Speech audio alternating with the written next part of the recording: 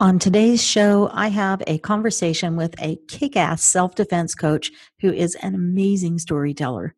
She's a martial artist who has worked as a security guard in one of the most high-stress environments in the world, where people's behavior and actions can be completely unpredictable, surprising, and frequently dangerous. She's smart, articulate, full of insights, tips, and suggestions. And I know you are going to love this lively and wide ranging conversation about women and safety. Here we go. Welcome to the Born to be a Badass podcast, the show about the intersection of women's empowerment, embodiment, and self-defense, and what women need to know and do to enhance their physical, mental, and emotional safety. Here's your host, 4th degree black belt and self-protection expert, Cynthia Jolicoeur-Rude. Welcome to the Born to be a Badass podcast. I'm your host, Cynthia Jolicoeur-Rude. Today, I am bringing on the show a really cool woman who has an incredible background of actual lived experience of having to go hands-on in altercations and violent situations, coupled with martial arts and self-defense. And she is just so much fun. I'm sure you're going to love our conversation. Sheena Williams has been teaching for 20 years, 10 of which have been dedicated to teaching self-defense. With lots of hands-on experience with violence and defending herself and others from violence, her expertise is absolutely undeniable. She is certified as an instructor in Krav Maga, striking and MMA, firearms, grappling, and more. She is the owner and lead instructor of Krav Maga Salem in Oregon, where they also teach Muay Thai, catch wrestling, knife fighting, Kali, and more. Welcome to the show, Sheena. Well, thank you so much for having me. And wow, thank you for the introduction. Really appreciate that. I'm so excited because you do so many things and you have, a worldview that is informed from many different perspectives.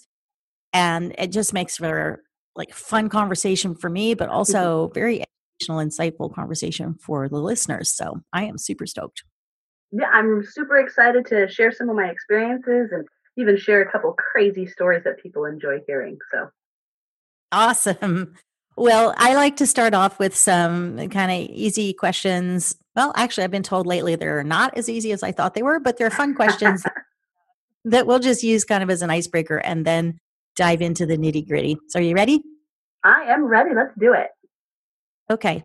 If you had to give up one of your 5 senses, which would it be? It's going to sound kind of silly, but smell. Smell would be the one I'd give up. Absolutely. So I live with my husband, who is an avid triathlon trainer, and a couple of dogs, and I live out in the country. And so I smell a lot of, cows and skunk and, well, my husband in general. So I could give up smell with very little problem. I agree. I was thinking about this actually coincidentally as I was taking a shower, and I was thinking, vision would be difficult, hearing would be difficult because I depend on those for knowing what's going on around me. Touch, I just never in a million years. That is so important to my life, is that sense of touch. Taste, I love the taste of things. I would hate to not be able to enjoy my food or a good glass of wine or something like that. But the sense of smell, I guess I would miss, I wouldn't be able to smell spoiled milk or something like that. But also, like you said, dirty clothes, sneaky people, sneaky dogs, skunked dogs. Yeah. I once got my dogs skunked at the same time. Yep, that was. And poopy diapers. Yeah. Could be a blessing not have the sense of smell.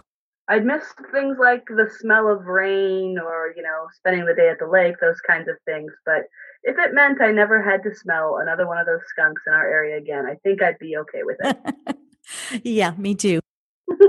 So what's your favorite thing to do for fun?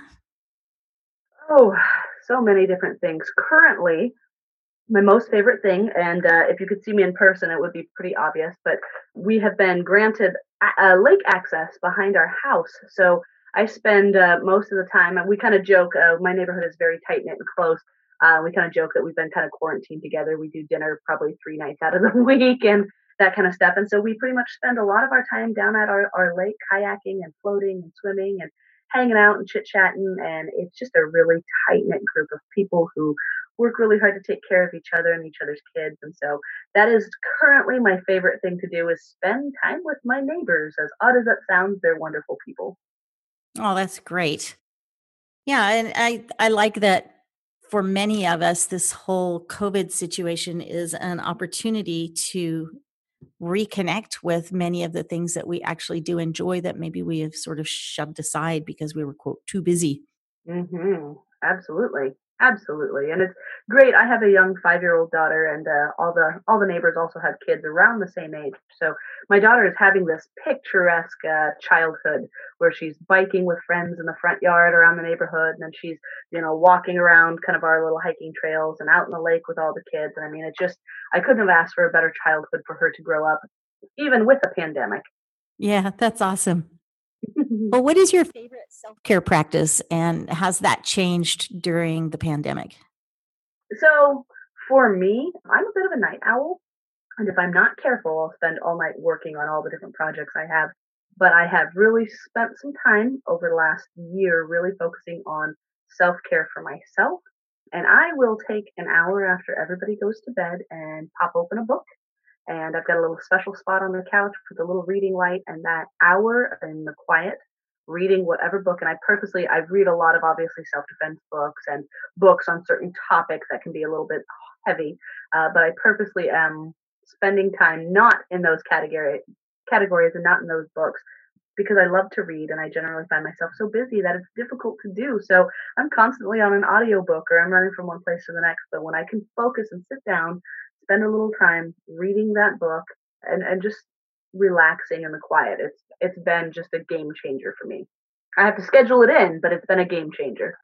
I can relate to that. That was what saved me as being the mother of 4 kids was, that late at night time where everybody's gone to bed and finally it's peaceful and nobody's asking for anything.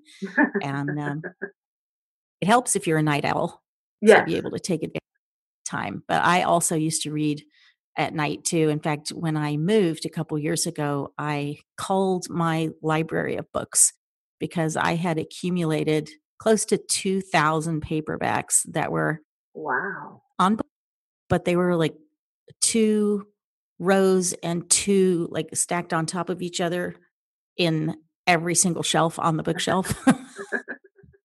Organized by author, by genre, and by title within author. So my mom was a librarian, so apparently that rubbed off. At least you had great access to books everywhere. And sometimes that's the hardest part is you get a book that you're excited to read and you still have 3 more on your list before it. 3? Oh, at least, right? I'm always purchasing books, but they pile up and I'm like, okay, I can't wait to get that one, but I got to read those 3 first because I already ordered those and I was excited about those a month ago.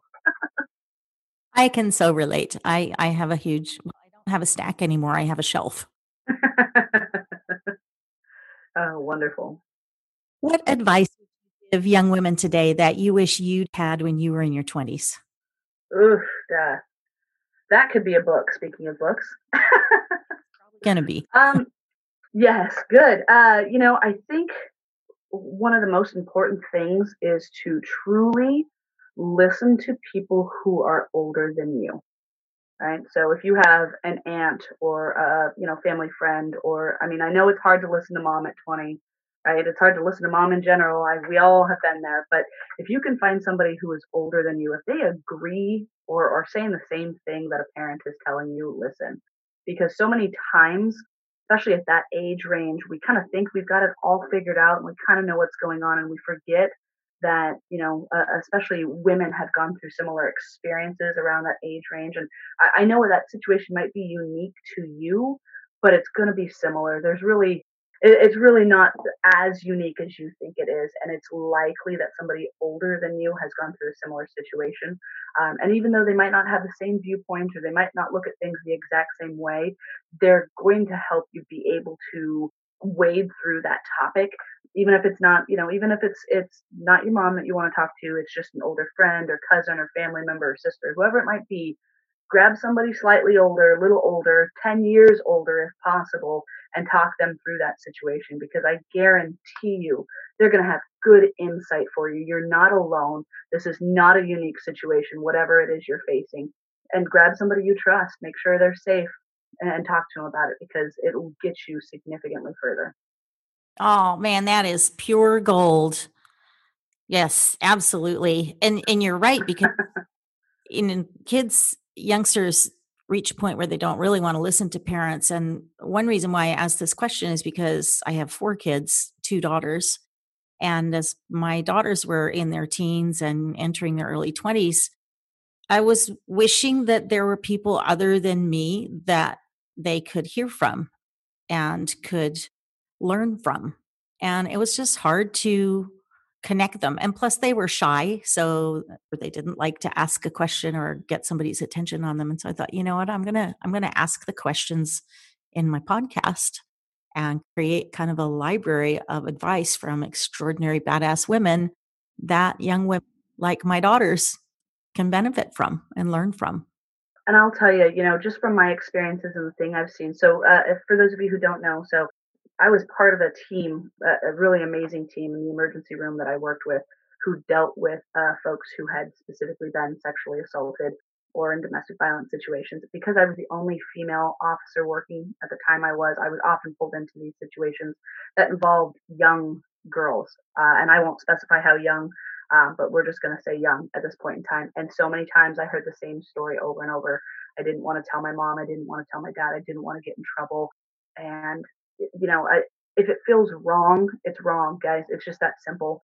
I guarantee you your parents would would much prefer that you call them and you tell them what's going on rather than something happen to you, because unfortunately, as intelligent as you are, you only know what you know, and your parents do have a bit of years on you, and they can see things at a little bit different perspective. And again, I highly encourage parents to encourage their kiddos to have, like I said, whether it's a cousin or a family friend or somebody of a slightly older age who can help be that person to go to. It kind of it's a buffer, and allows some safety for the younger children to talk to somebody who's been in a similar situation. It's so important, and I've got a lot of stories in that particular area that I could certainly share. Well, we're gonna dive into that too, but I just also want to capture that the other element of what was so important about what you shared is that often when you're in a situation, especially when you're young, you do think that you're the only one that's ever been there. You're the only one that's Mm, encountered a particular thing, and nobody else could possibly understand what you're going through. And when you talk to somebody else and you learn that you're not the only one, it isn't just you. It is such a relief to yes, discover that there's nothing specific about you that caused it. There was nothing wrong with you, that actually what you're experiencing is something that many people do. And that's what allows you to develop some hope that like you can actually get out of the situation, you can move on, you can grow, you can heal. But it's that feeling that, nobody's going to understand, nobody's ever experienced this, is something that keeps kids from actually connecting. absolutely. Absolutely. And it's just like I said, it's a lie. It's a lie that we tell ourselves because maybe we're embarrassed or we're scared. But the truth of the matter is, unfortunately, these situations, from small situations to much larger situations, they are not terribly unique, and it's not something we highlight often enough. And so it's easy to feel isolated and alone and that nobody will understand you. But I'm here to tell you, seeing what I've seen, you're not alone. You're not alone, and people will understand, and they will be there for you because they care about you. And so make sure you're reaching out and you're talking to those people you feel safe with. Yeah, that's awesome. All right, one last question in this section, then we're going to dive into the other nitty. What is the most difficult decision you've ever had to make, and what was your process for making it? Ooh, my goodness. That one's one I would have to think about because I have had to unfortunately make a lot of difficult decisions in my lifetime. Um, Trying to think of one that would be really appropriate to tell. I think, and this might hit home for some people. I think one of the most important decisions in my lifetime that I ever made and ever really came to a good conclusion on was recognizing that I and I alone am responsible for my happiness. Right? Doesn't matter what you come from in your upbringing, doesn't matter who you are connected to, whether that's, a significant other or other family members, it doesn't matter who they are or what your situation is. You and you alone are responsible for your happiness. And the second that you can own that and really dive into that head first and recognize that you are the one who is going to pull yourself up by your bootstraps and be the successful person you want to be. And you're also the person who's going to hold you back from every dream you've ever had. That extreme style of ownership in your own life and your own happiness changes the way that you wake up and do things every single day. And since I've had that realization and had that decision confidently planted in my brain that this is the decision I'm going to move forward with. This is the person I'm going to be. These are the choices I'm going to make because I own those things. My life has been drastically different. Mm. Oh, yeah, that's really interesting because that's not like a single point in time life decision. That is a how you live your life decision. Yeah. Yep. Oh, wow. That is juicy. That's great. One of my favorite coaches, because I work with a lot of coaches, and I'm going to plug in a little bit. His name is Aaron Giannetti, and if you're listening and you have a martial arts school, he's just fantastic. He runs a program called the Instructor Elevation Program, and he took me through this program, which I enjoyed thoroughly. And he started off with something called a language lesson, which I thought was going to be kind of geeky and nerdy, and I didn't really need it, but once we got through the lesson, he started talking about the way that not only we talk to other people, but the way that we talk to ourselves. And there are different styles of the way we talk to ourselves. But my favorite phrase from this entire program was words create our stories and stories create our futures. So the stories that we tell ourselves are really what we build our lives and our successes on. So when you can really change the way not only you talk to other people, but more importantly, the way you talk to yourself, you'll find that success and the things that you want come easier. That's awesome. I know Aaron. I got to train with him. He came to one of Coach Blauer's combatives camps a few summers ago and did a whole active shooter scenario training for us. And then there was a small group of Spear System coaches who went to a second training with him in Carlsbad, California. That was mind blowing. It was amazing. And I know that he's offering a whole bunch of other things now. So I'm really interested that you connected with him and that you've actually done this kind of training with him because he is a very gifted teacher. Yes, he is. One of the most positive people I've ever met. I did an interview with him not too long ago, and just I tease him all the time because I feel like everything that pours out of his mouth is a nugget of wisdom. Yes. Yeah, it was a trip having him and Tony Blauer in the same room. Oh, I can imagine. Same thing. You're just sitting there, you walk out of the door and you're just like, holy cow, I have been absolutely flooded with amazing nuggets of gold. And it takes a long time to process when you get that much awesome sauce in one whack right there. Absolutely. And again, Aaron is just such a great person, but his Instructor Elevation Program was, another program that just really changed the way that I run my school and things that I do. And then again, like I said, at a fundamental basis, changed the way that I talk to myself. Right. Yeah. I mean, language is huge, and the language that we use for ourselves is probably the most important piece of it. Absolutely. Well, how did you get into the world of martial arts? What was your path into that? So I'm not gonna lie, I have always been what we'll call scrappy. But I didn't really learn anything, just stuff that I used in the little areas that I grew up in, and never been really afraid of a fight or anything along those lines.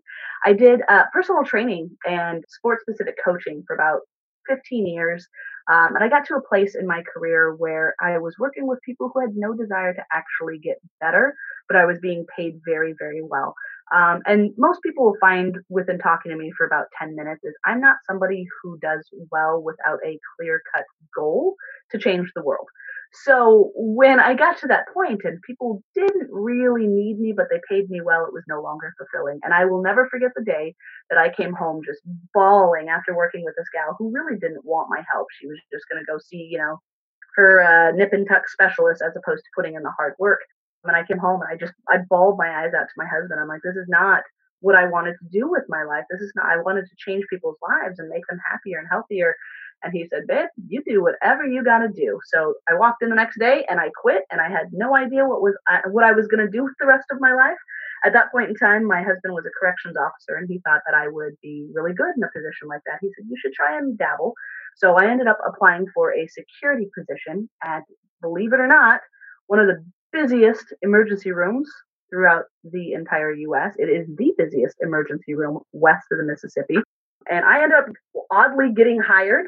At the time, we had one other female officer who moved to our dispatch position, and then quickly I was the only female officer. And I learned within about 2 weeks of being at this emergency room, where I was dealing with people who were having mental breakdowns, people who were in psychosis, people who were high on methamphetamine, intoxicated, people who had been shot multiple times. I learned really, really quickly that the little 8-hour training they gave us for private security was not enough. So my husband said, well, hey, here's what we're using. There's a school down the road. You should go check it out. I did. I really loved training there. It was so fantastic. My coaches were amazing, but they ended up choosing a different life path and decided to shut down. At that point in time, I'd become an instructor through them. And when they decided to shut things down, I asked, hey, is it possible if I just kind of keep things up and running on my own, seeing as though you guys have made me an instructor? And they said, yeah, do what you got to do. And so I kind of took it and ran with it. So like I said, working my time in private security, I have a whole slew of stories and information I could share after having been attacked with numerous weapons many, many times by many different people, hands-on situations, as well as teaching this and coaching this for now more than a decade. Wow. I guess one of my questions is, so did you do martial arts training at some point along the path? So I didn't get involved in martial arts until I was actually smack dab in the middle of the position there at Salem Hospital. That's, like I said, 2 weeks in, I figured out that my training that I had gotten was just not enough. So that's when I started seeking out training, and I ended up doing Krav Maga then. Before that, I hadn't done anything. That's interesting, because what I was thinking was that you probably had some sort of training first, but the fact that you basically learned while you were on a job where you had to use the kind of. Yes. As a matter of fact, the first time that I was attacked by somebody with a knife, I had been training in Krav Maga for approximately 3 months. That's not a whole lot of time. No. Had you done knife defenses? At that point in time, we had been introduced to them. So is that what you used in that situation? Yes. Yeah. Yes, I did. I use a very standard Krav Maga worldwide knife defense with the defense and the counter. Of course, because this person was a patient, I wasn't allowed to hit them, but I was able to readjust what I was doing. I was able to block it. I was able to get a hold of this gal. So this is the story. Basically, I got called to this. When I arrived in the room, she was actively cutting herself. I went into the room in your traditional Krav Maga stance, my hands up in my good position. Ma'am, please put down the knife. And she turned the knife in her hand and swung at me. I was able to do the traditional 360 defense, obviously not striking the patient, but gaining control of her arm and being able to slide the knife out of the room. At that point in time, obviously, I'm being bled on every which direction. I'm able to grab my radio and call for backup, and was able to get somebody back in there to help me and get more staff to help restrain the individual and then suture and sedate, because obviously she was in a place where she was suicidal. But yeah, like I said, at that point in time, I'd only had about 3 months of training. My instructors were phenomenal from the get-go. So, and I was able to pick things up relatively quickly. So it all worked out for the best in that first 3 months. So did you know when you were called to that room that she had a knife? No, as a matter of fact, she'd been brought in by the local sheriff's office. And one of the first things we do when somebody has suicidal ideations is you remove all of their personal belongings, because you really don't know what's in there. They're provided a paper set of scrubs so that, they can't use it to do further damage to themselves. And then we use a metal detecting wand to make sure that they don't have anything that I'm not seeing. So I personally went through the entire process. The sheriff had said that they had also done a pat down. So at this point in time, this individual had been checked twice. I will tell you that the pocket knife that this individual had it smuggled in what I'll refer to as another region. Oh, dear. I'm sure y'all can use your imagination on that one. Wow. Because I was going to ask you, like, how the heck did she get a knife into the hospital? And that's pretty darn. Yeah. I would love to say that was the last time I got to see that. Oh, man. It was not. Well, I'm impressed with the fact that, not only did you not go in the room with the prior knowledge that she had a weapon that was a knife, but you actually went in the room thinking that she didn't have any weapons because of the screening process. And so your oh shit moment was not just, oh shit, she's cutting herself. Oh shit, she's cutting herself with a knife. Where the hell did that come from? Oh shit, it's coming at me. Yes. Pretty big moment to get through. Do you remember how you got through that moment? Or was it just that even though you'd only had 3 months of training and only a teeny weeny exposure to how to deal with knives, that you had done enough that you had a mental blueprint and you knew what to do and just jumped into action? So I'm going to chalk it up to being young and dumb. I mean, she was actively cutting herself when I arrived on scene. So we knew she had the knife, but my job was to make sure that patients, staff, and visitors were all safe. So my first initial response was to get in and save her from herself. I probably should have waited for additional staff. There was a CNA on the outside. Now that I'm older and wiser, that's absolutely what I should have done. But being young and wanting to help people, since that's my driven goal, I went into the room sooner than I should have in the hopes to save her. Again, it was one of those things that as soon as I went into the door, in the back of my mind, I went, oh, she's turning that on me. Oh no, this is not good. And thankfully, because my instructors had really drilled in that 360 movement, I was able to defend myself. Had this been me talking to one of my students, I would have maybe suggested something different. But I'm sure that you're aware, once you start training, you hit about that 3-month mark and you're feeling pretty good. And I think some of that, truthfully, honestly, as dumb as that was in that situation for myself to do, I think part of that was, okay, I just want to help. I just want to make sure this girl is okay. She's coming because she needs help.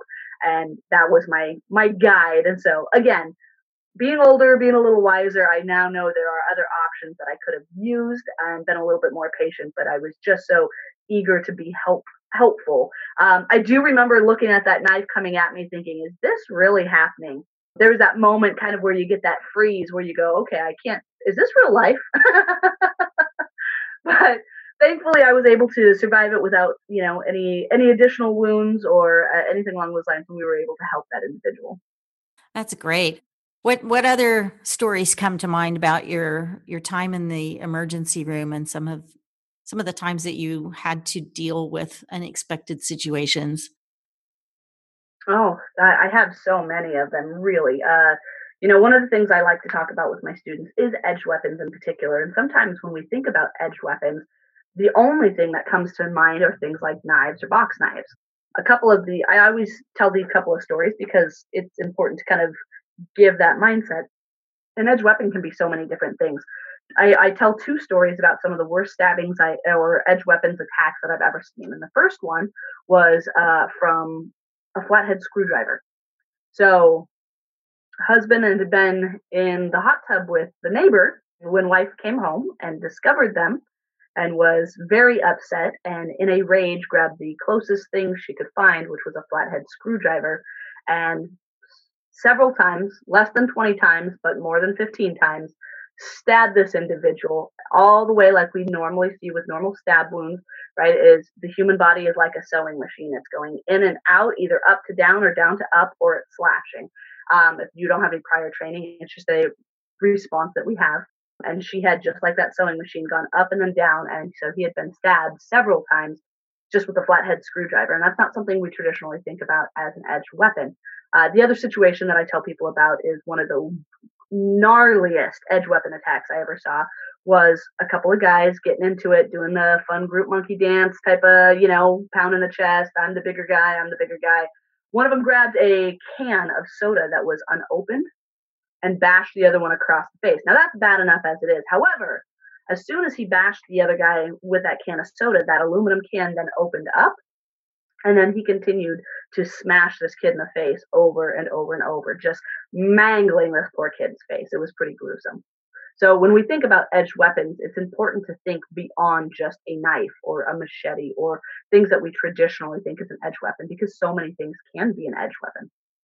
That's really interesting to think about for two reasons. One is when we talk about affordances, when we look at something, we often just look at it as the thing that it is. We don't look at it as the things that it could be. And so most people would look at a aluminum can as being a receptacle to hold a drink and would never think about it as, like a club to start with or an edged weapon. It just wouldn't occur. And I always try to talk to people and say, use your imagination and don't worry if something that you come up seems really far-fetched, because you need to give your mind the opportunity to recognize that sometimes things can be way different from the way they, quote, normally are in the world. And that can be an advantage for you if you can think that way. Oh, absolutely. It's really important to realize that when you are looking at threats and potential dangers, it's easy also to just assume that something is harmless when actually it might not be. Yes, absolutely. Absolutely. So, that's just a couple of the stories that I like to tell that kind of change people's mindsets. But really, I could go on for hours about some of the stories I have. They're pretty crazy.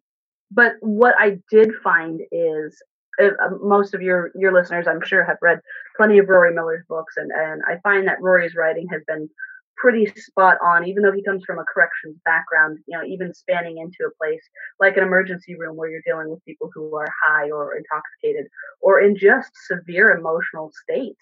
I can't tell you the amount of times that I've had to pull a family member off of somebody who is coding, and I have to pull them off that family member so that the doctors can get to that person to try and save their lives, because emotions, they do very crazy things to us. We don't think when we're in those places, and so we tend to do some dangerous things. Mm-hmm.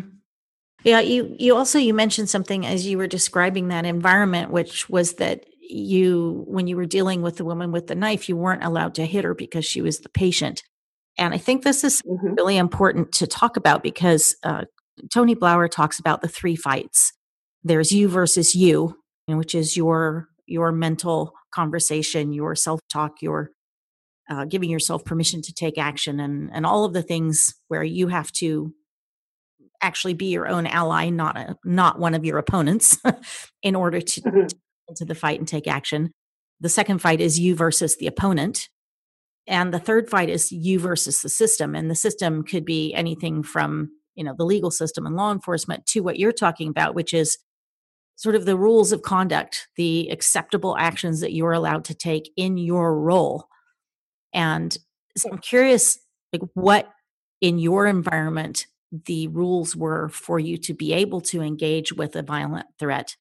And did you have to learn how to articulate what was happening and why you did what you did? And like, how did you navigate through that part of the dynamic of being involved in situations in the ER? So the goal always is to treat people with dignity and respect and to kind of meet them where they're at. We were at the time using a system called PROACT, which is the Professional Assault Crisis Training System, which has some really wonderful elements to it. My personal opinion is it's a great system, just simply incomplete. And that's okay. There are some phenomenal psychological tips and tricks and understandings that I think are critical for when you're dealing with people. And one of those things is first and foremost something called the crisis model. Right? We all kind of start off on a baseline, and I always use kind of a silly example. So bear with me as I talk about it.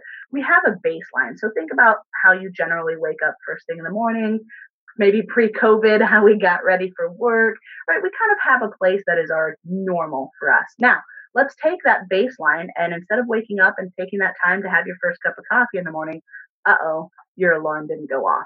Yikes. Immediately, my stress level is up, right? I'm moving a little bit faster, I'm breathing a little bit faster. And at that point in time, I'm away from that baseline. So it's easy to upset me a little bit more. I'm not really paying as good attention as I should. This is how we generally do things like leave our lunch at home, right? That kind of stuff. Now, let's make it even worse. Now I'm in the car, I'm trying to get to work, all that fun stuff. And gosh darn it, if I don't hit every flipping red light on the way to work, right? We have all been there and we understand the stress that that causes. Now, we get to work, right? We are now escalated in that stress level and really far away from our baseline. Now, let's hit crisis. Now, maybe our boss says, hey, Sheena, this is the third time you've been late in the last year. You're fired.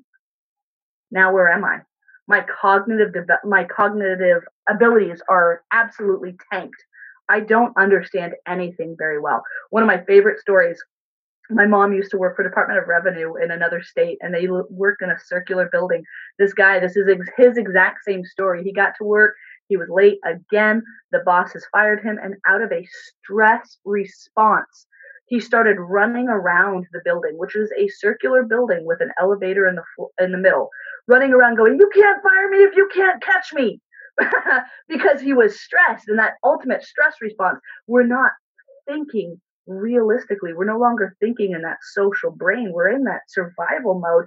And so we don't think like a normal person. And so oftentimes when you can recognize people in these stages, there are different ways to address that cognitive ability to potentially bring them back down. Now, once we hit crisis, thankfully crisis can only last for so long because it's a high energy state. Beyond that, we have our post-crisis depression and de-escalation. Now, we have to be very cautious because those people who don't have a post-crisis depression, and my law enforcement friends will understand that, this is the guy in the back of your car snotting and tearing up and, "I shouldn't have hit her. I knew I should have done that," right? That's one we see a lot in law enforcement. But most of us will have a post-crisis depression. If you have somebody, a subject or a significant other or somebody you're dealing with who never shows a post-crisis depression, that's something to take note of. But you'll see people de-escalate and then hit that post-crisis depression. The trick to remember, especially if you're law enforcement, EMS, emergency services, right, is that when do those units get called? Well, they don't get called at crisis. They get called after the crisis has happened and we have started to de-escalate. So what does law enforcement or EMS show up and do? They bang on that door and boom, we might be triggered right into crisis again. So again, recognizing that, I'm going to have to adapt my language in order to get through that cognitive ability, which is severely limited at this point in time. So that's one of the first things that we really studied and taught through our security teams, our psychological teams, our trauma teams and nursing staff. That's just one of the things that we taught on a regular basis, as well as addressing things like developmental age, right? You probably, anybody who's listening probably has a friend who might be, 29, 30, but still acts maybe like they're 18, right? Even though they're 30, we have to treat them and meet them where they're at. And then when we start digging into this, because this is an emergency room, we have people with true severe mental health. And so you have to meet them at where they're at and not make expectations based on their age or anything else that they're dealing with. And this is a 3-day course that we would teach on restraining people, recognition, how to de-escalate yourself, how to de-escalate others. And it's a really in-depth course. Like I said, the only thing that's really missing is the physical portion. And so once you have that in place, you can address people kind of depending on where they're at and do your best to, again, treat people with dignity and respect to keep those situations as de-escalated as possible. However, when it would come to a hand-to-hand situation, your goal was not to hurt the patient. That person was a patient. They're likely there because it was the worst day of their life or one of the worst days of their life. We're just simply looking to restrain that individual so we can give them the health care that they are in desperate need of, whether they recognize that's what they need or not.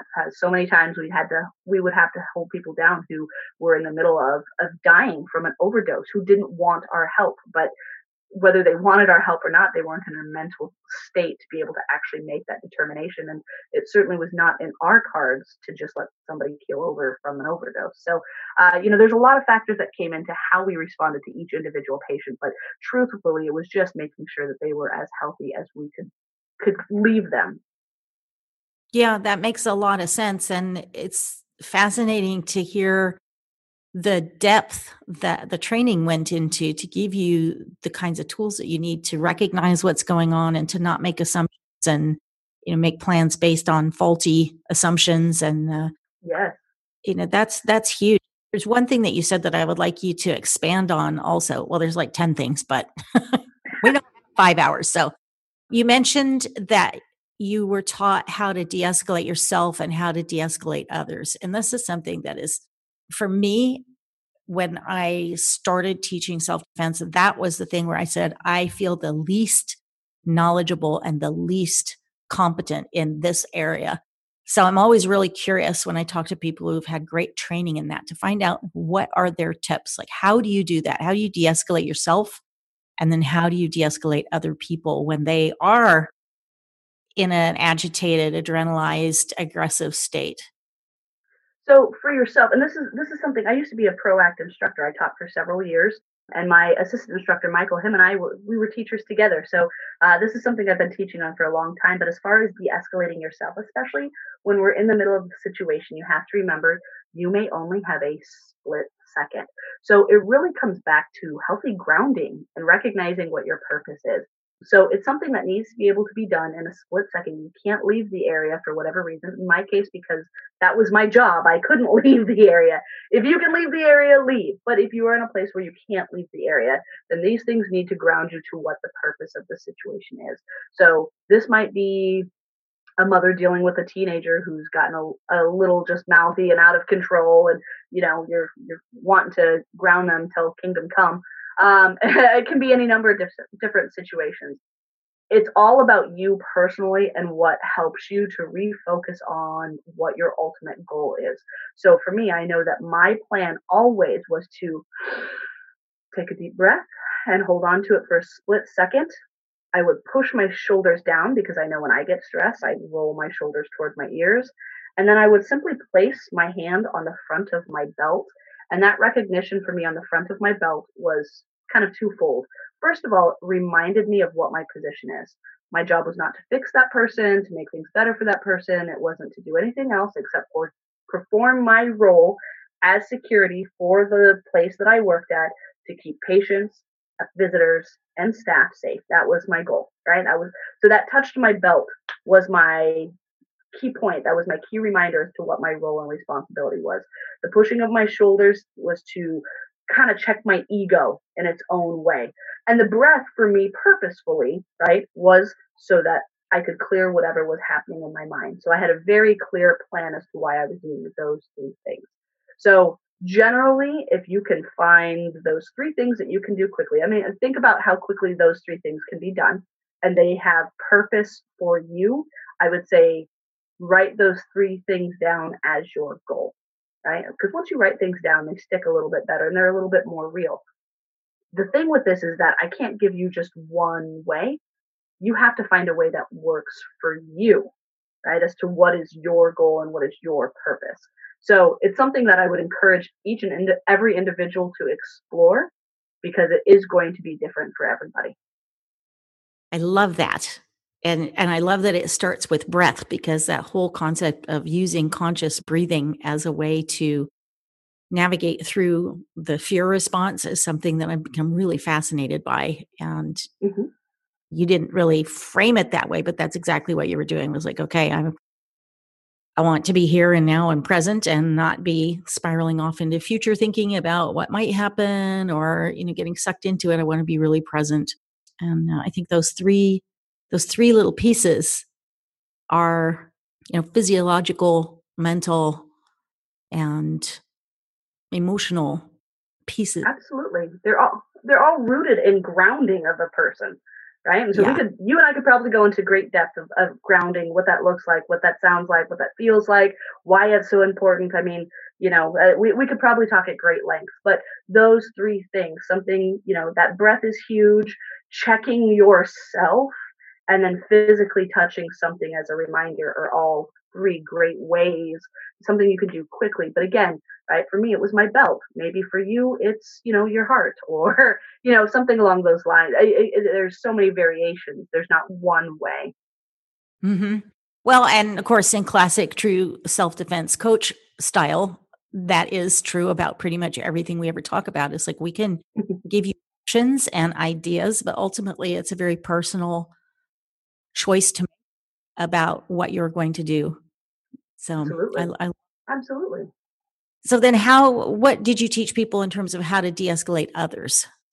So the first thing I would really teach people is to recognize kind of that crisis model, and to be able to try and determine where they were at in that model. If they were at crisis, if they were at the peak of their emotional position at that point in time, I knew that cognitively they had very little ability to be rational and understand. I do know at that point in time, though, the sweetest words to our ears is our own name. So anytime I could, I would keep short phrases. Cynthia, I'm trying to help. Things like that, right? Very short phrases. If they were in a place where they were now away from that baseline or escalating, I have more of an opportunity to try and rationalize or deter or draw people back down by, being more understanding or open to conversation.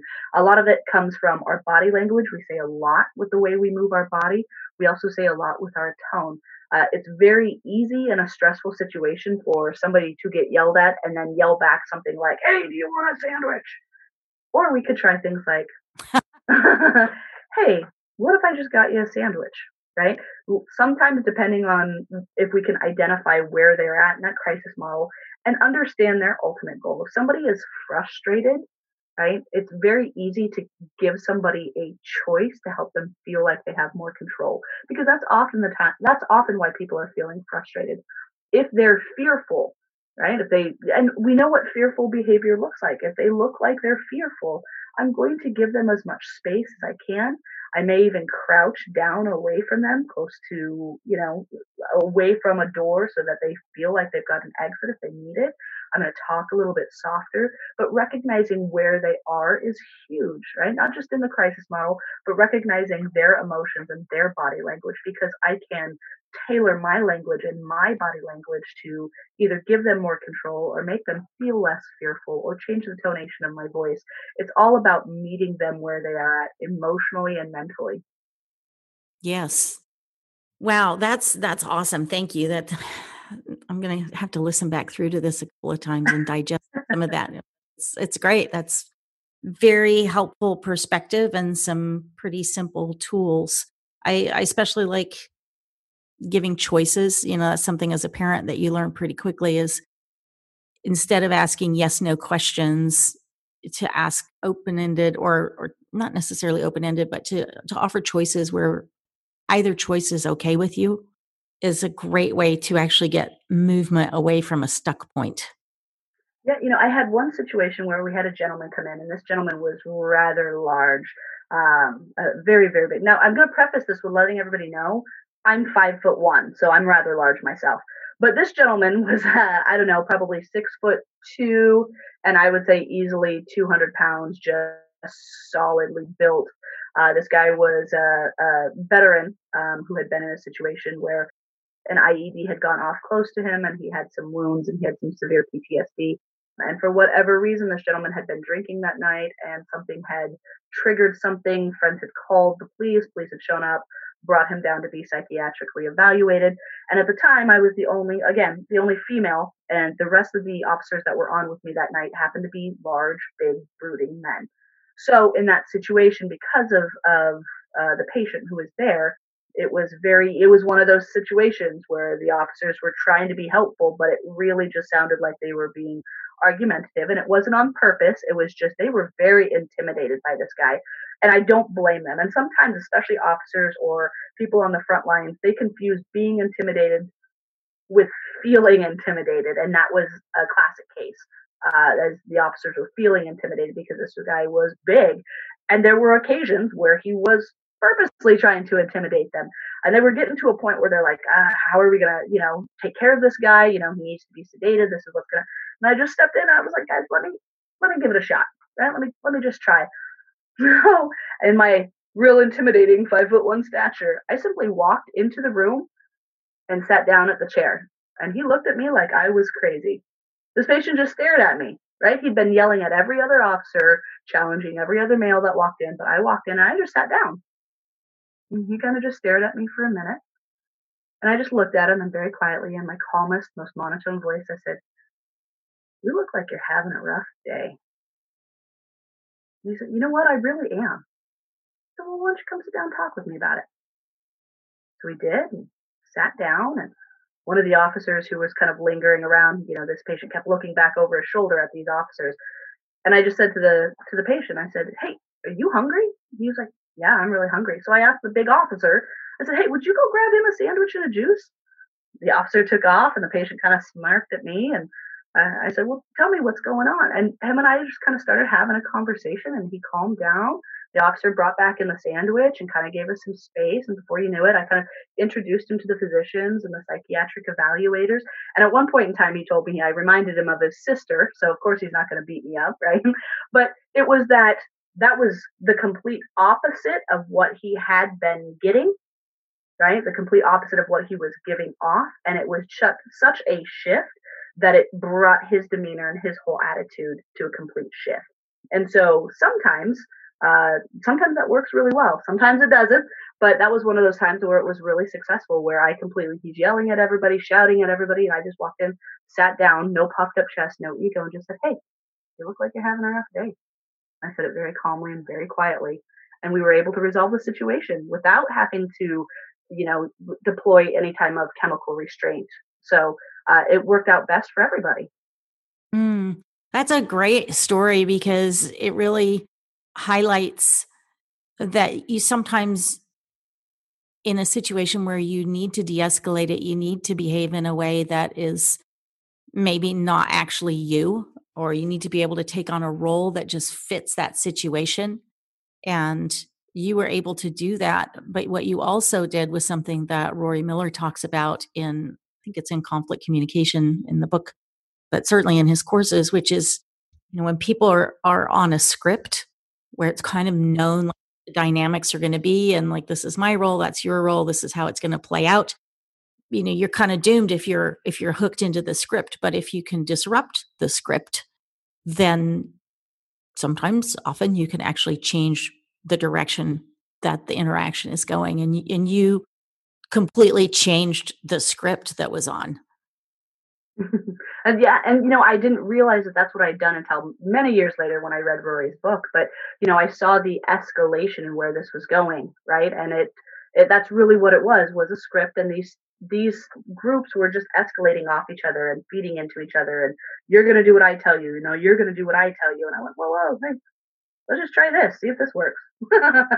Right? Sometimes, especially as people who are martial artists, really badly in the firearms community, right? We have a tool, and so that seems to be the only tool we're able to use, when that's just not the case, right? The most powerful weapon that you have is the 6 inches between your brain.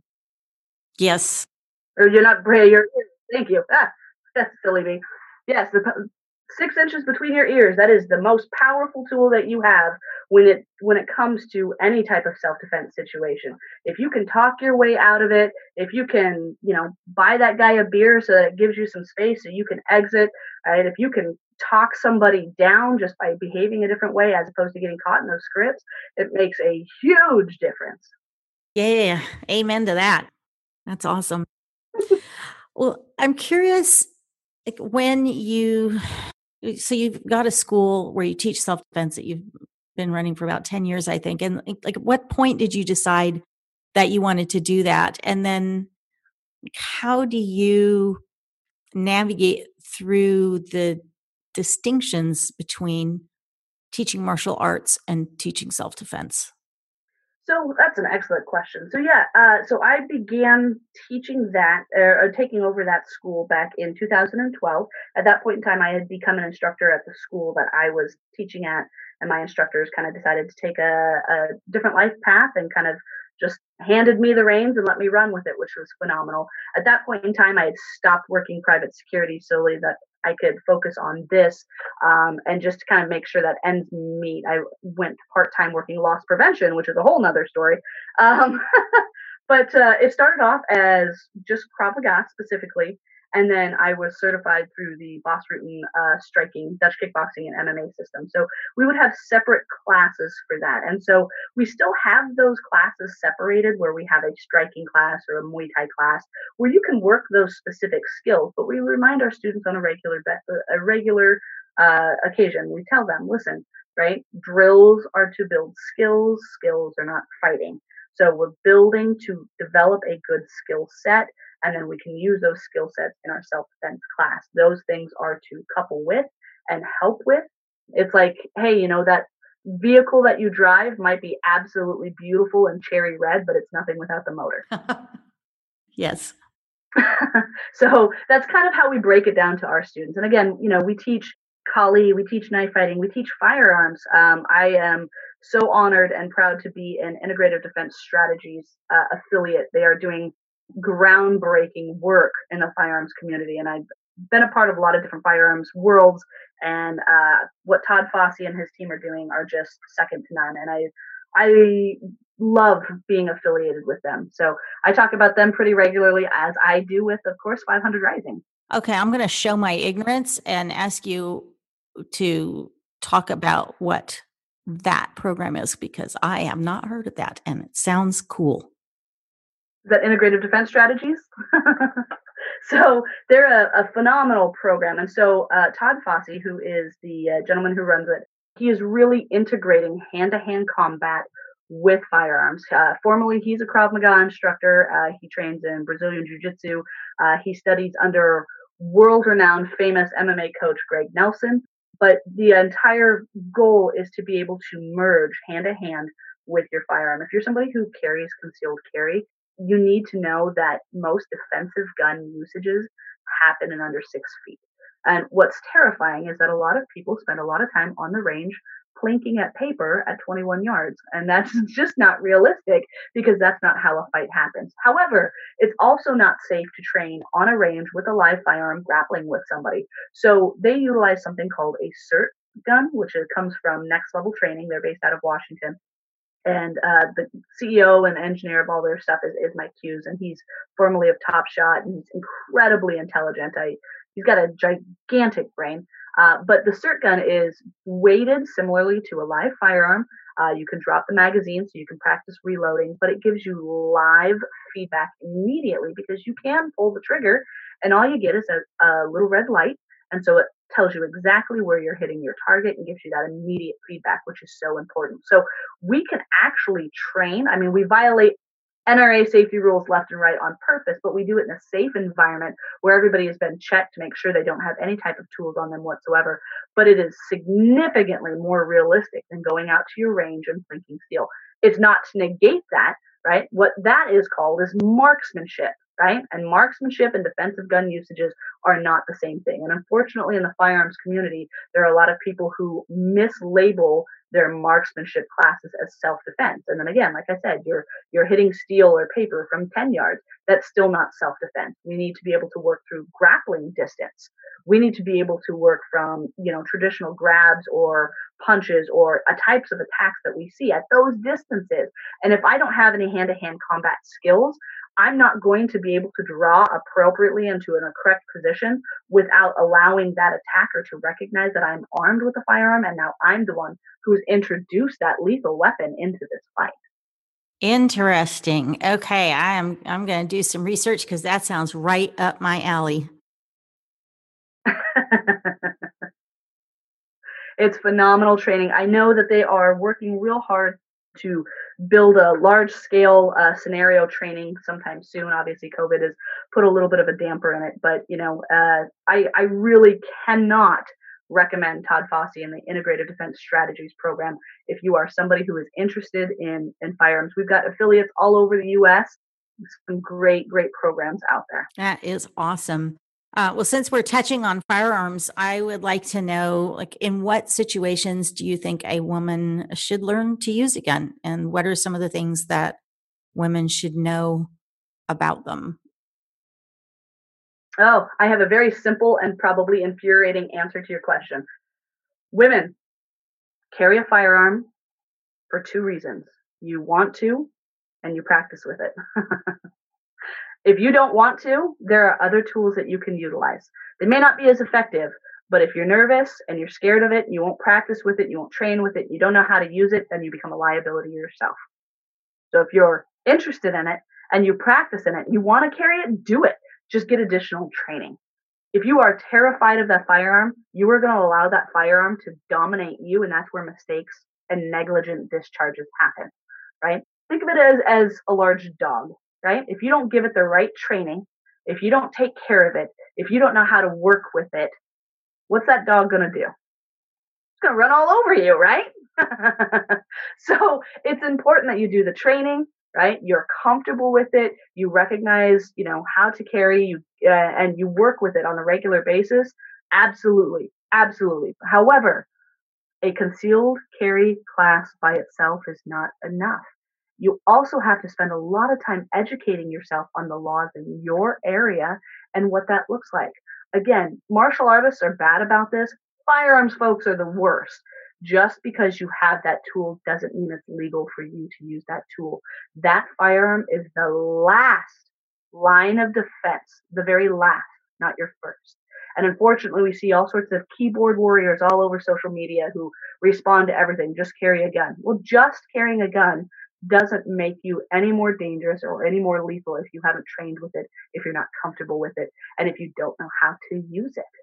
Yes, and just possessing one doesn't mean that it's accessible to you in the moment when you need it either.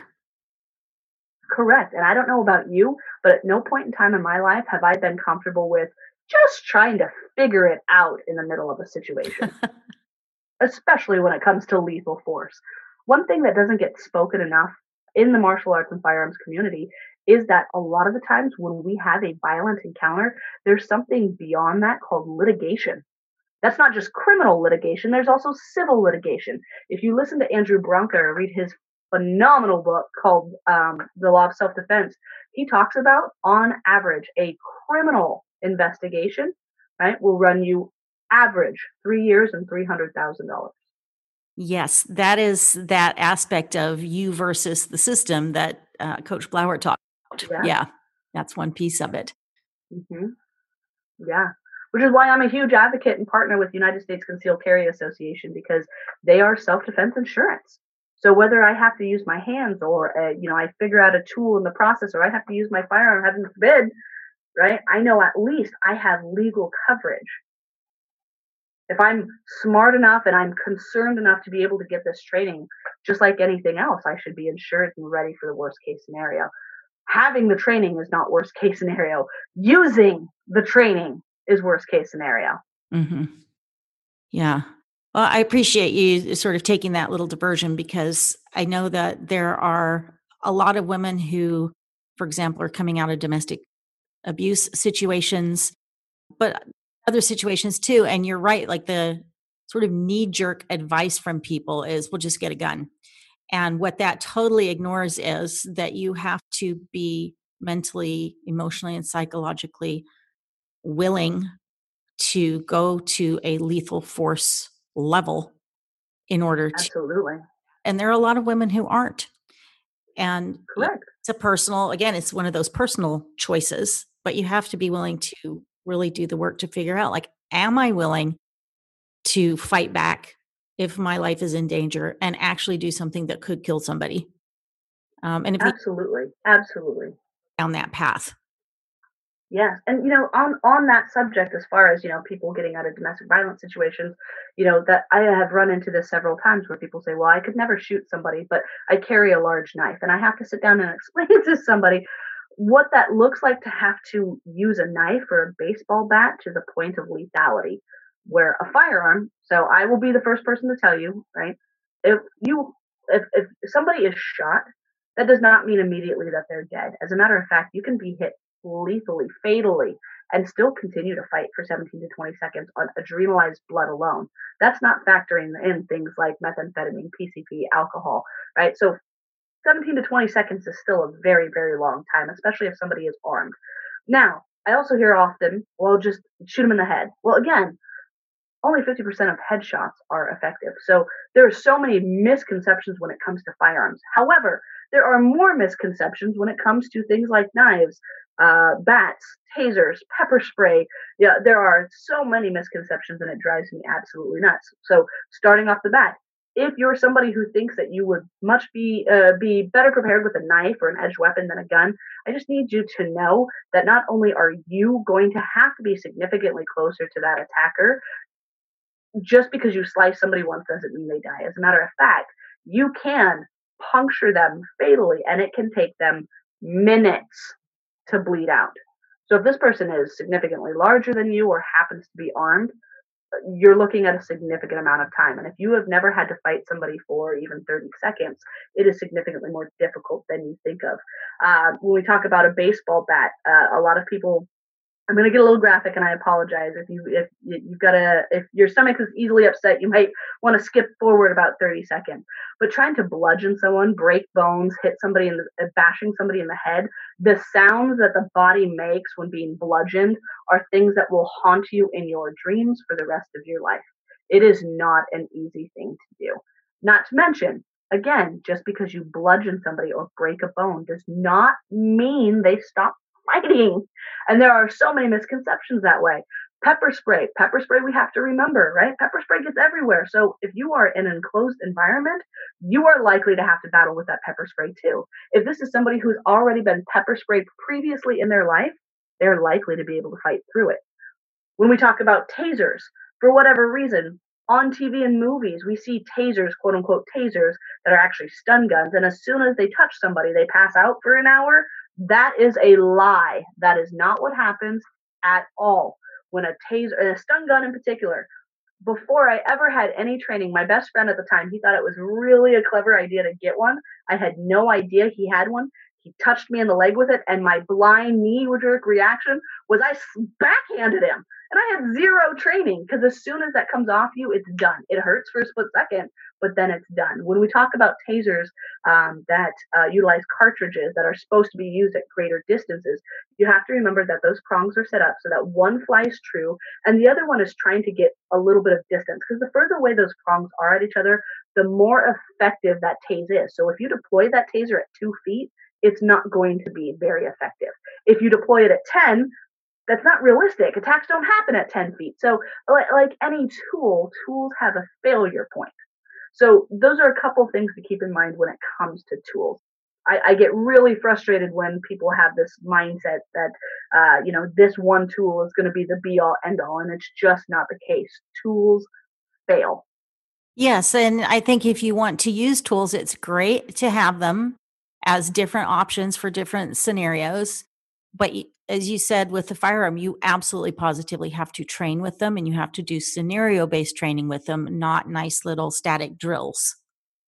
Absolutely. And, Ryan Hoover, who I've done some training with, I think he said it my favorite way, right, is that you're not a gunfighter. You're not a knife fighter.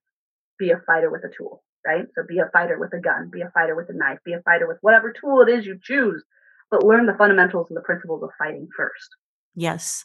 Well, I also have to say that this is why I absolutely fucking love protection dogs. Mm-hmm.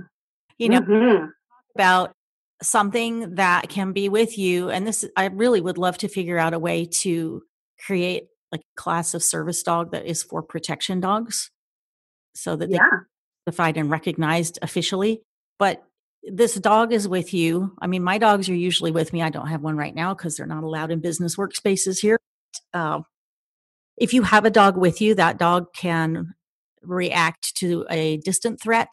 It can react to a threat that like you can't see, but that is actually there. It can react to a threat that is right there in your face, and it can buy you the time to get to one of your other tools if you need to. Absolutely. So yeah, I am Absolutely. Yes. percent in on people who have a reason to want to protect themselves to have a protection dog. It's a big You responsibility. bet. You've got to do the training. And again, you have to not just like play with the training. It has to be real. Yeah, absolutely. Just like with any other tool, right? It becomes a lifestyle change. You become invested in, and you change the way you do things on purpose to keep yourself as safe as possible. Yeah. And I got to tell you, I don't sleep with a firearm under my pillow or, a knife bedside table, but I do sleep with two protection dogs in my room. Absolutely. Same here. Same here. Absolutely. I've got a 5-year-old daughter. I don't have any type of weapons accessible to anyone or anything. However, I do have things set up so that I can obtain them quickly. And we do have our dogs trained in certain ways. They're not personal protection dogs, but they are loud and obnoxious and big, so that if somebody were in my house, we would know very, very quickly. And that will help to at least buy us the time to get to the tools we need and put our plan into place, because these are the things that we do on a regular basis is we have tabletop discussions and we run tabletop drills. Okay, it's 9 o'clock at night, bang, somebody comes through the front door. What do we do? How do we escape? How do we do these things? And that has paid off very well to be able to just have those discussions. And sometimes we treat it like a game, especially with our daughter when she's around. We treat it like a game. But at other times when there have been credible threats, in my career and in my husband's career as a corrections officer, we have run into people who know us and know our families outside of our jobs, who have made threats, very credible threats. And so that's something that's always on the forefront of our minds is, how do we deploy a family protection plan as quickly as possible to make sure that everybody's safe? And so we do work through those scenarios as often as we can. And I highly encourage everybody else to do it. Yeah, you just brought up two humongously important pieces. One is by running through those sort of tabletop discussions, what you're doing is you're not just creating a plan, but you're also creating mental blueprints for like, if this happens, here's one way we could handle it. Here's what I could do. And that sort of gives your brain instant programming if something similar comes up. And that's a huge part of self-defense is just Mm-hmm. what ifing and using your imagination and coming up with a lot of different options. It's like giving your brain software. But the other thing that the idea of sort of having layers of protection. And that's why all these different tools are appropriate at different ranges. There are some that are appropriate for some situations and some that are appropriate for others. And if you can navigate through your environment with multiple layers, then you have a much better chance of being able to make the choices that will work appropriately. So if you have like a dog that will give you an alert, it may not be a dog that will eat somebody if they come through the door, but they can alert you that there's something going on. Or maybe that's a remote sensor on your property that sets off an alarm. If somebody comes across your fence or opens your gate or breaks a window, something like that. So you have that sort of peripheral range. And then you work it from the distant option closer and closer and closer till you get to that extreme close quarter, like in your face within your personal range. And Yeah. I think it's great to have multiple options that are appropriate for all those different ranges and environments. Well, and I think involving your family is so important. I love to tell this story because it's so out of the realm of self-defense, but it's completely self-defense. We were at Costco. My daughter was about 18 months, right? My husband is armed. I'm not, because at 18 months, she's in the middle of everything and all the whatever. So one part of our personal protection plan is whenever we go together as a family, both of us have keys to whatever vehicle we've been in, and we park in similar places. I generally tell my students to think about the 5 places you frequent most often, and think about where you park. Think about if you would be split up, what that would look like. Well, sure enough, we're checking out of Costco, and if anybody's ever been to Costco, you realize how quickly that exit gets bundled up and backed up as they're checking out the receipts and all that other kind of stuff. Well, all of a sudden, alarms start going off throughout the entire store, right? Because of my background working at the hospital, I know that our particular Costco had a couple of incidents that were decontamination type situations. So as everybody else is staring up at the lights and looking at each other going, what's going on? Is this important? Do we need to know anything about what's going on? I was out the door because my role and responsibility was not to my husband, who's a full grown man who is armed. My responsibility is to my 18-month-old daughter. And so I left him, I left the groceries because that was the plan that we had discussed. And so by the time he made it out to us, which wasn't much longer, I was in the car, in the front seat, with the car started, waiting for him at the front door. That's Because this is awesome. the plan we had in place. Yeah, absolutely. Yeah, I mean, it is such a valuable investment of your time to do that kind of planning for potential situations, because then you don't have to try to figure it out on the fly. Correct. And especially when the brain is under stress, trying to figure out, as we talked before, as soon as we're away from our baseline, that cognition starts to disintegrate. So to think that you're going to be able to figure out these situations while your brain is deteriorated in that moment is just unrealistic. So walking them through while the body is at baseline and we're calm, without adrenaline, without fear, without stress, and being able to put together that blueprint and then take that blueprint to your family to walk your family through it so that everybody's on the same page. Right? If something should ever happen, it is so critically important that everybody knows that. An example that I use here locally, this happened about 3 years ago. We had an incident at one of our local Walmarts where we had an individual parked an RV in front of the Walmart. He had multiple warrants out for his arrest. Law enforcement showed up to try and detain him. He started firing. He ended up shooting a canine that survived, thankfully. But because he was so close to the front doors, they locked the entire Walmart down. And then they, of course, jammed all radio frequencies so that people couldn't use their cell phones. Well, we had people who were trapped and locked inside the Walmart, separated from their families for 3 hours because people didn't know where their families parked. They didn't know how to get a hold of their families. They didn't have a way to convene with their family members. And they were just wandering around Walmart trying to find each other while we had an active shooter situation happening just outside. So again, I highly encourage you to really think about the 5 places you most frequent and have an escape plan or meeting place and even key words so that everybody knows when it's time to leave. Oh, great tips there. Thank you. I'm curious, Yeah. you said your daughter is 5 now. What have you taught her about safety? And like, what do you think is most important for kids her age to not just be able to do, but to know? So for my daughter, she is very feisty and has never met a stranger who is not her best friend. So one of the first things we started teaching her is just simple observational skills. So we started off with games like I Spy. So we would wander through a store and she would spy maybe that guy with the smiley face t-shirt. And then every time she would see him again, she'd say, Mom, I see that guy again. Well, she didn't know it. But I pointed that guy out because he was very visibly intoxicated at 10 o'clock in the morning. So teaching my daughter how to identify and look for that person has been hugely powerful, especially when trying to buckle her into vehicles. My back is turned. I know that oftentimes she's pointed out, hey, Mom, somebody's coming up behind you with a cart. So she's already looking and watching out, and she started learning how to take in the environment around her and start to address things that are closing distance. Now, obviously, as to what to do with that, we're still working with her on that. But things like I Spy have been huge. Also, we are teaching her from a very young age the word no. You say more about that? Yeah. There are times that it's okay to say no, right? So, like, for example, somebody wants to give her a hug. She says, no, thank you.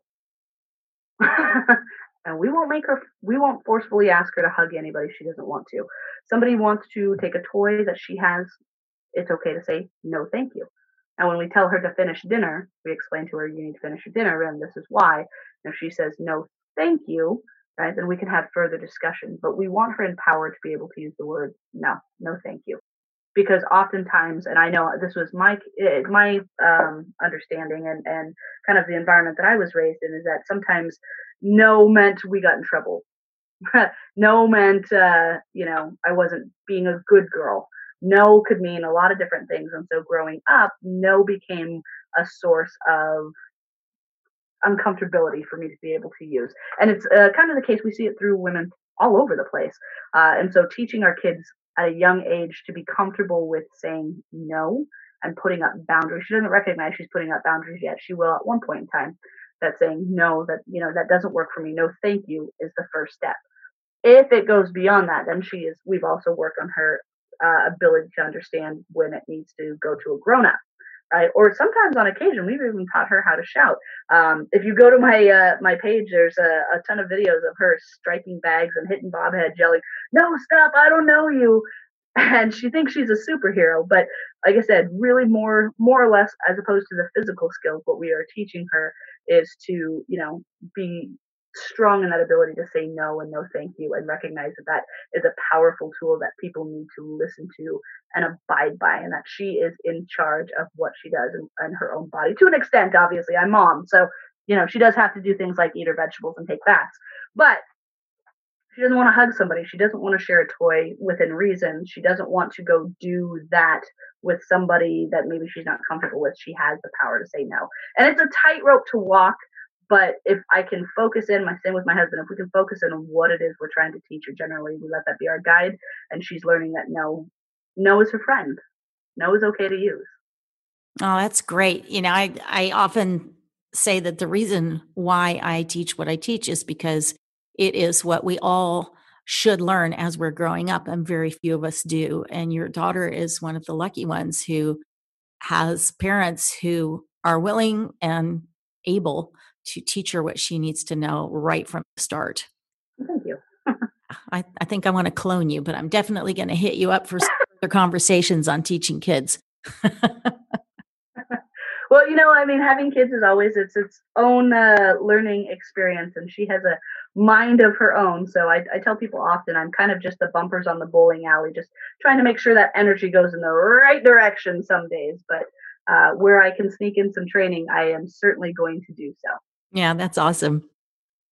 So I just have a couple more questions, and then we should probably wrap it up. Although, okay, golly jeepers, I could talk to you forever and asking questions. So I have a bunch more, but I don't want to take advantage of your time, and I do want to give people the opportunity to actually listen to the whole podcast in one. Always game for a part 2. Yes, well, we will definitely, because I do have some other things that have opened up just because we've been talking. So what are some of the must-know concepts and tools or strategies that you think that women need to have in order to not just feel safe, but actually be safe? That's an excellent question. And there are so many things that we can talk about. But the first one I would start off with is being able to address the level of dangerousness. And that goes back to knowing your use of force continuum. So I always make the joke, somebody calls me a dirty name, so I pull out my gun and shoot them. Well, no, that doesn't, right? That doesn't work. That's not the same use of force, right? That's kind of a big jump and a big escalation of force there. So generally, to simplify, right, my lawyer friends are going to jump on me, but breathe, folks. I'm going to break it down simply into 4 categories that we generally use. And as a civilian, this is the easiest way to understand it. And first one being a verbal altercation. Verbals, right, are people calling each other names. They're shouting at each other. They may be making a threat, but there's nothing more than verbal happening. Next would be more of a physical, so maybe shoving or grabbing, right? But there are no strikes being thrown. And we've all seen this, right? Moving on to non-lethal. Now, non-lethal can be punches and knees and kicks and strikes and sparring and even deploying things like pepper spray or tasers, and then we move up to the lethal where we're deploying more lethal strikes like knees to the head or elbows to the back of the head, or deploying a firearm or an edged weapon or something that is more lethal tool. So when you can recognize the level of danger, so like I said, somebody gives you a shove just because you have your concealed carry doesn't always justify that tool on your hip. So recognizing the level of dangerousness and then responding in kind if you can't escape the situation. So, most laws throughout the U.S. say that you can respond with equal force, depending on the situation. Sometimes you can use greater force. It gets kind of sticky as we start talking about the different possibilities, especially female to male. But recognizing use of force is a big one. Being able to address that level of danger is the first step. From there, once you are engaged in that physical altercation, again, we're always looking to escape, but I need to advantage my position. So I don't want to be squared up with somebody. I don't want somebody behind me, right? I want to advantage my position. If I'm on the ground, I'm looking for a way to advantage my position. If I'm in a really rough spot and I can't figure it out, I'm constantly working to find a better way to advantage myself. And then from there, lastly, again, always looking for that escape. It's always, we're trying to escape as quickly as we can. However, if we can't escape, we need to neutralize our attacker. And the quickest, most effective way to do that is generally by gaining control of the head. Right? So things like growing strikes can help not end a fight, but get the hips to move back to give us closer access to the head. But as soon as we can control the head, we can generally control where the rest of the body goes. And we want to unplug that computer as quickly as we can. Again, constantly looking to escape. So if you can follow just kind of those 3 steps, those 3 concepts, you can most oftentimes work yourself out of a lot of different situations. Oh, that's awesome. And perfect encapsulation of a whole shit ton of information, but in a very quick and simple. That's awesome. Yeah. Yeah, that's kind of what we use a lot of the times to kind of give that broad concept, because there's so much. And I mean, it works for firearms too. I mean, again, you just because you have that tool on your hip doesn't mean that's the first thing you go to. You know, if you can escape the situation without ever drawing that, even better, right? Always, ego is always the enemy. Make sure to always check that, right? If you can escape that situation, walk the heck away. However, if it's a situation where you've tried to walk away and you can't escape, now you need to address that level of dangerousness. This person is violating your civil liberties. They're not allowing you to leave, right? So we know that at this point in time, this is at least physical. Now, we can change that real quick in that use of force continuum by saying, okay, same situation. I've tried to leave, but this person keeps walking in front of me. Now make that person your ex, so you have a restraining order against, who said the next time they see you, they were going to hurt you. Right now, we've just escalated that use of force. So recognizing that level of danger is vastly important. Advantage your position, then attack the head. Neutralize the threat. However that means. Sometimes, a lot of times, it means attacking that head and looking for an escape. Perfect. Well, last question is: how do you think that women can develop their own personal power and courage? Ooh. Let me see. There's a lot of great answers for that. But I think where it comes from first is self-love, right? That self-talk, that self-actualization, understanding that you are worth fighting for. You are, right? There are people out there that love you, right? You have to be comfortable in your own skin. You have to take the time to take care of you and recognize that you are wonderful. You're amazing, right?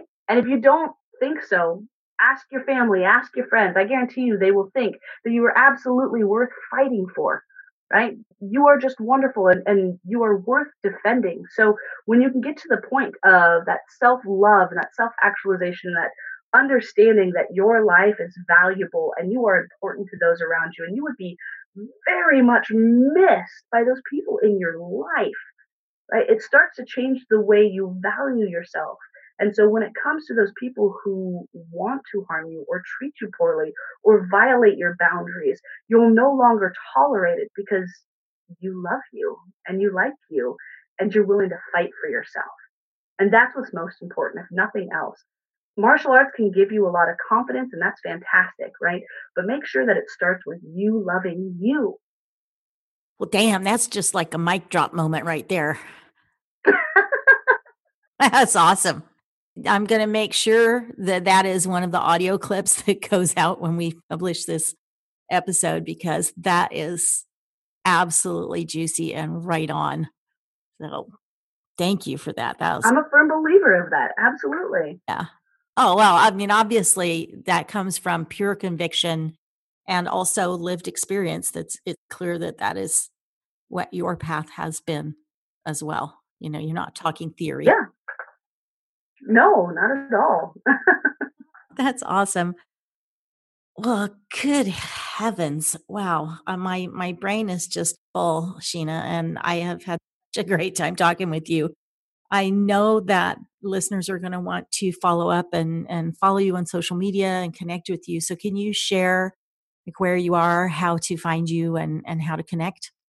Yeah, if you just go to our website, which is krovsalem.com, you'll find all of our social media from our Facebook, our Twitter, our Instagram, our YouTube channel, where you can hear me talk more about some of the crazy stories that I've been involved in.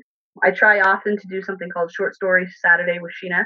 It doesn't always happen just because my schedule is busy, but I try to share some of my crazy stories.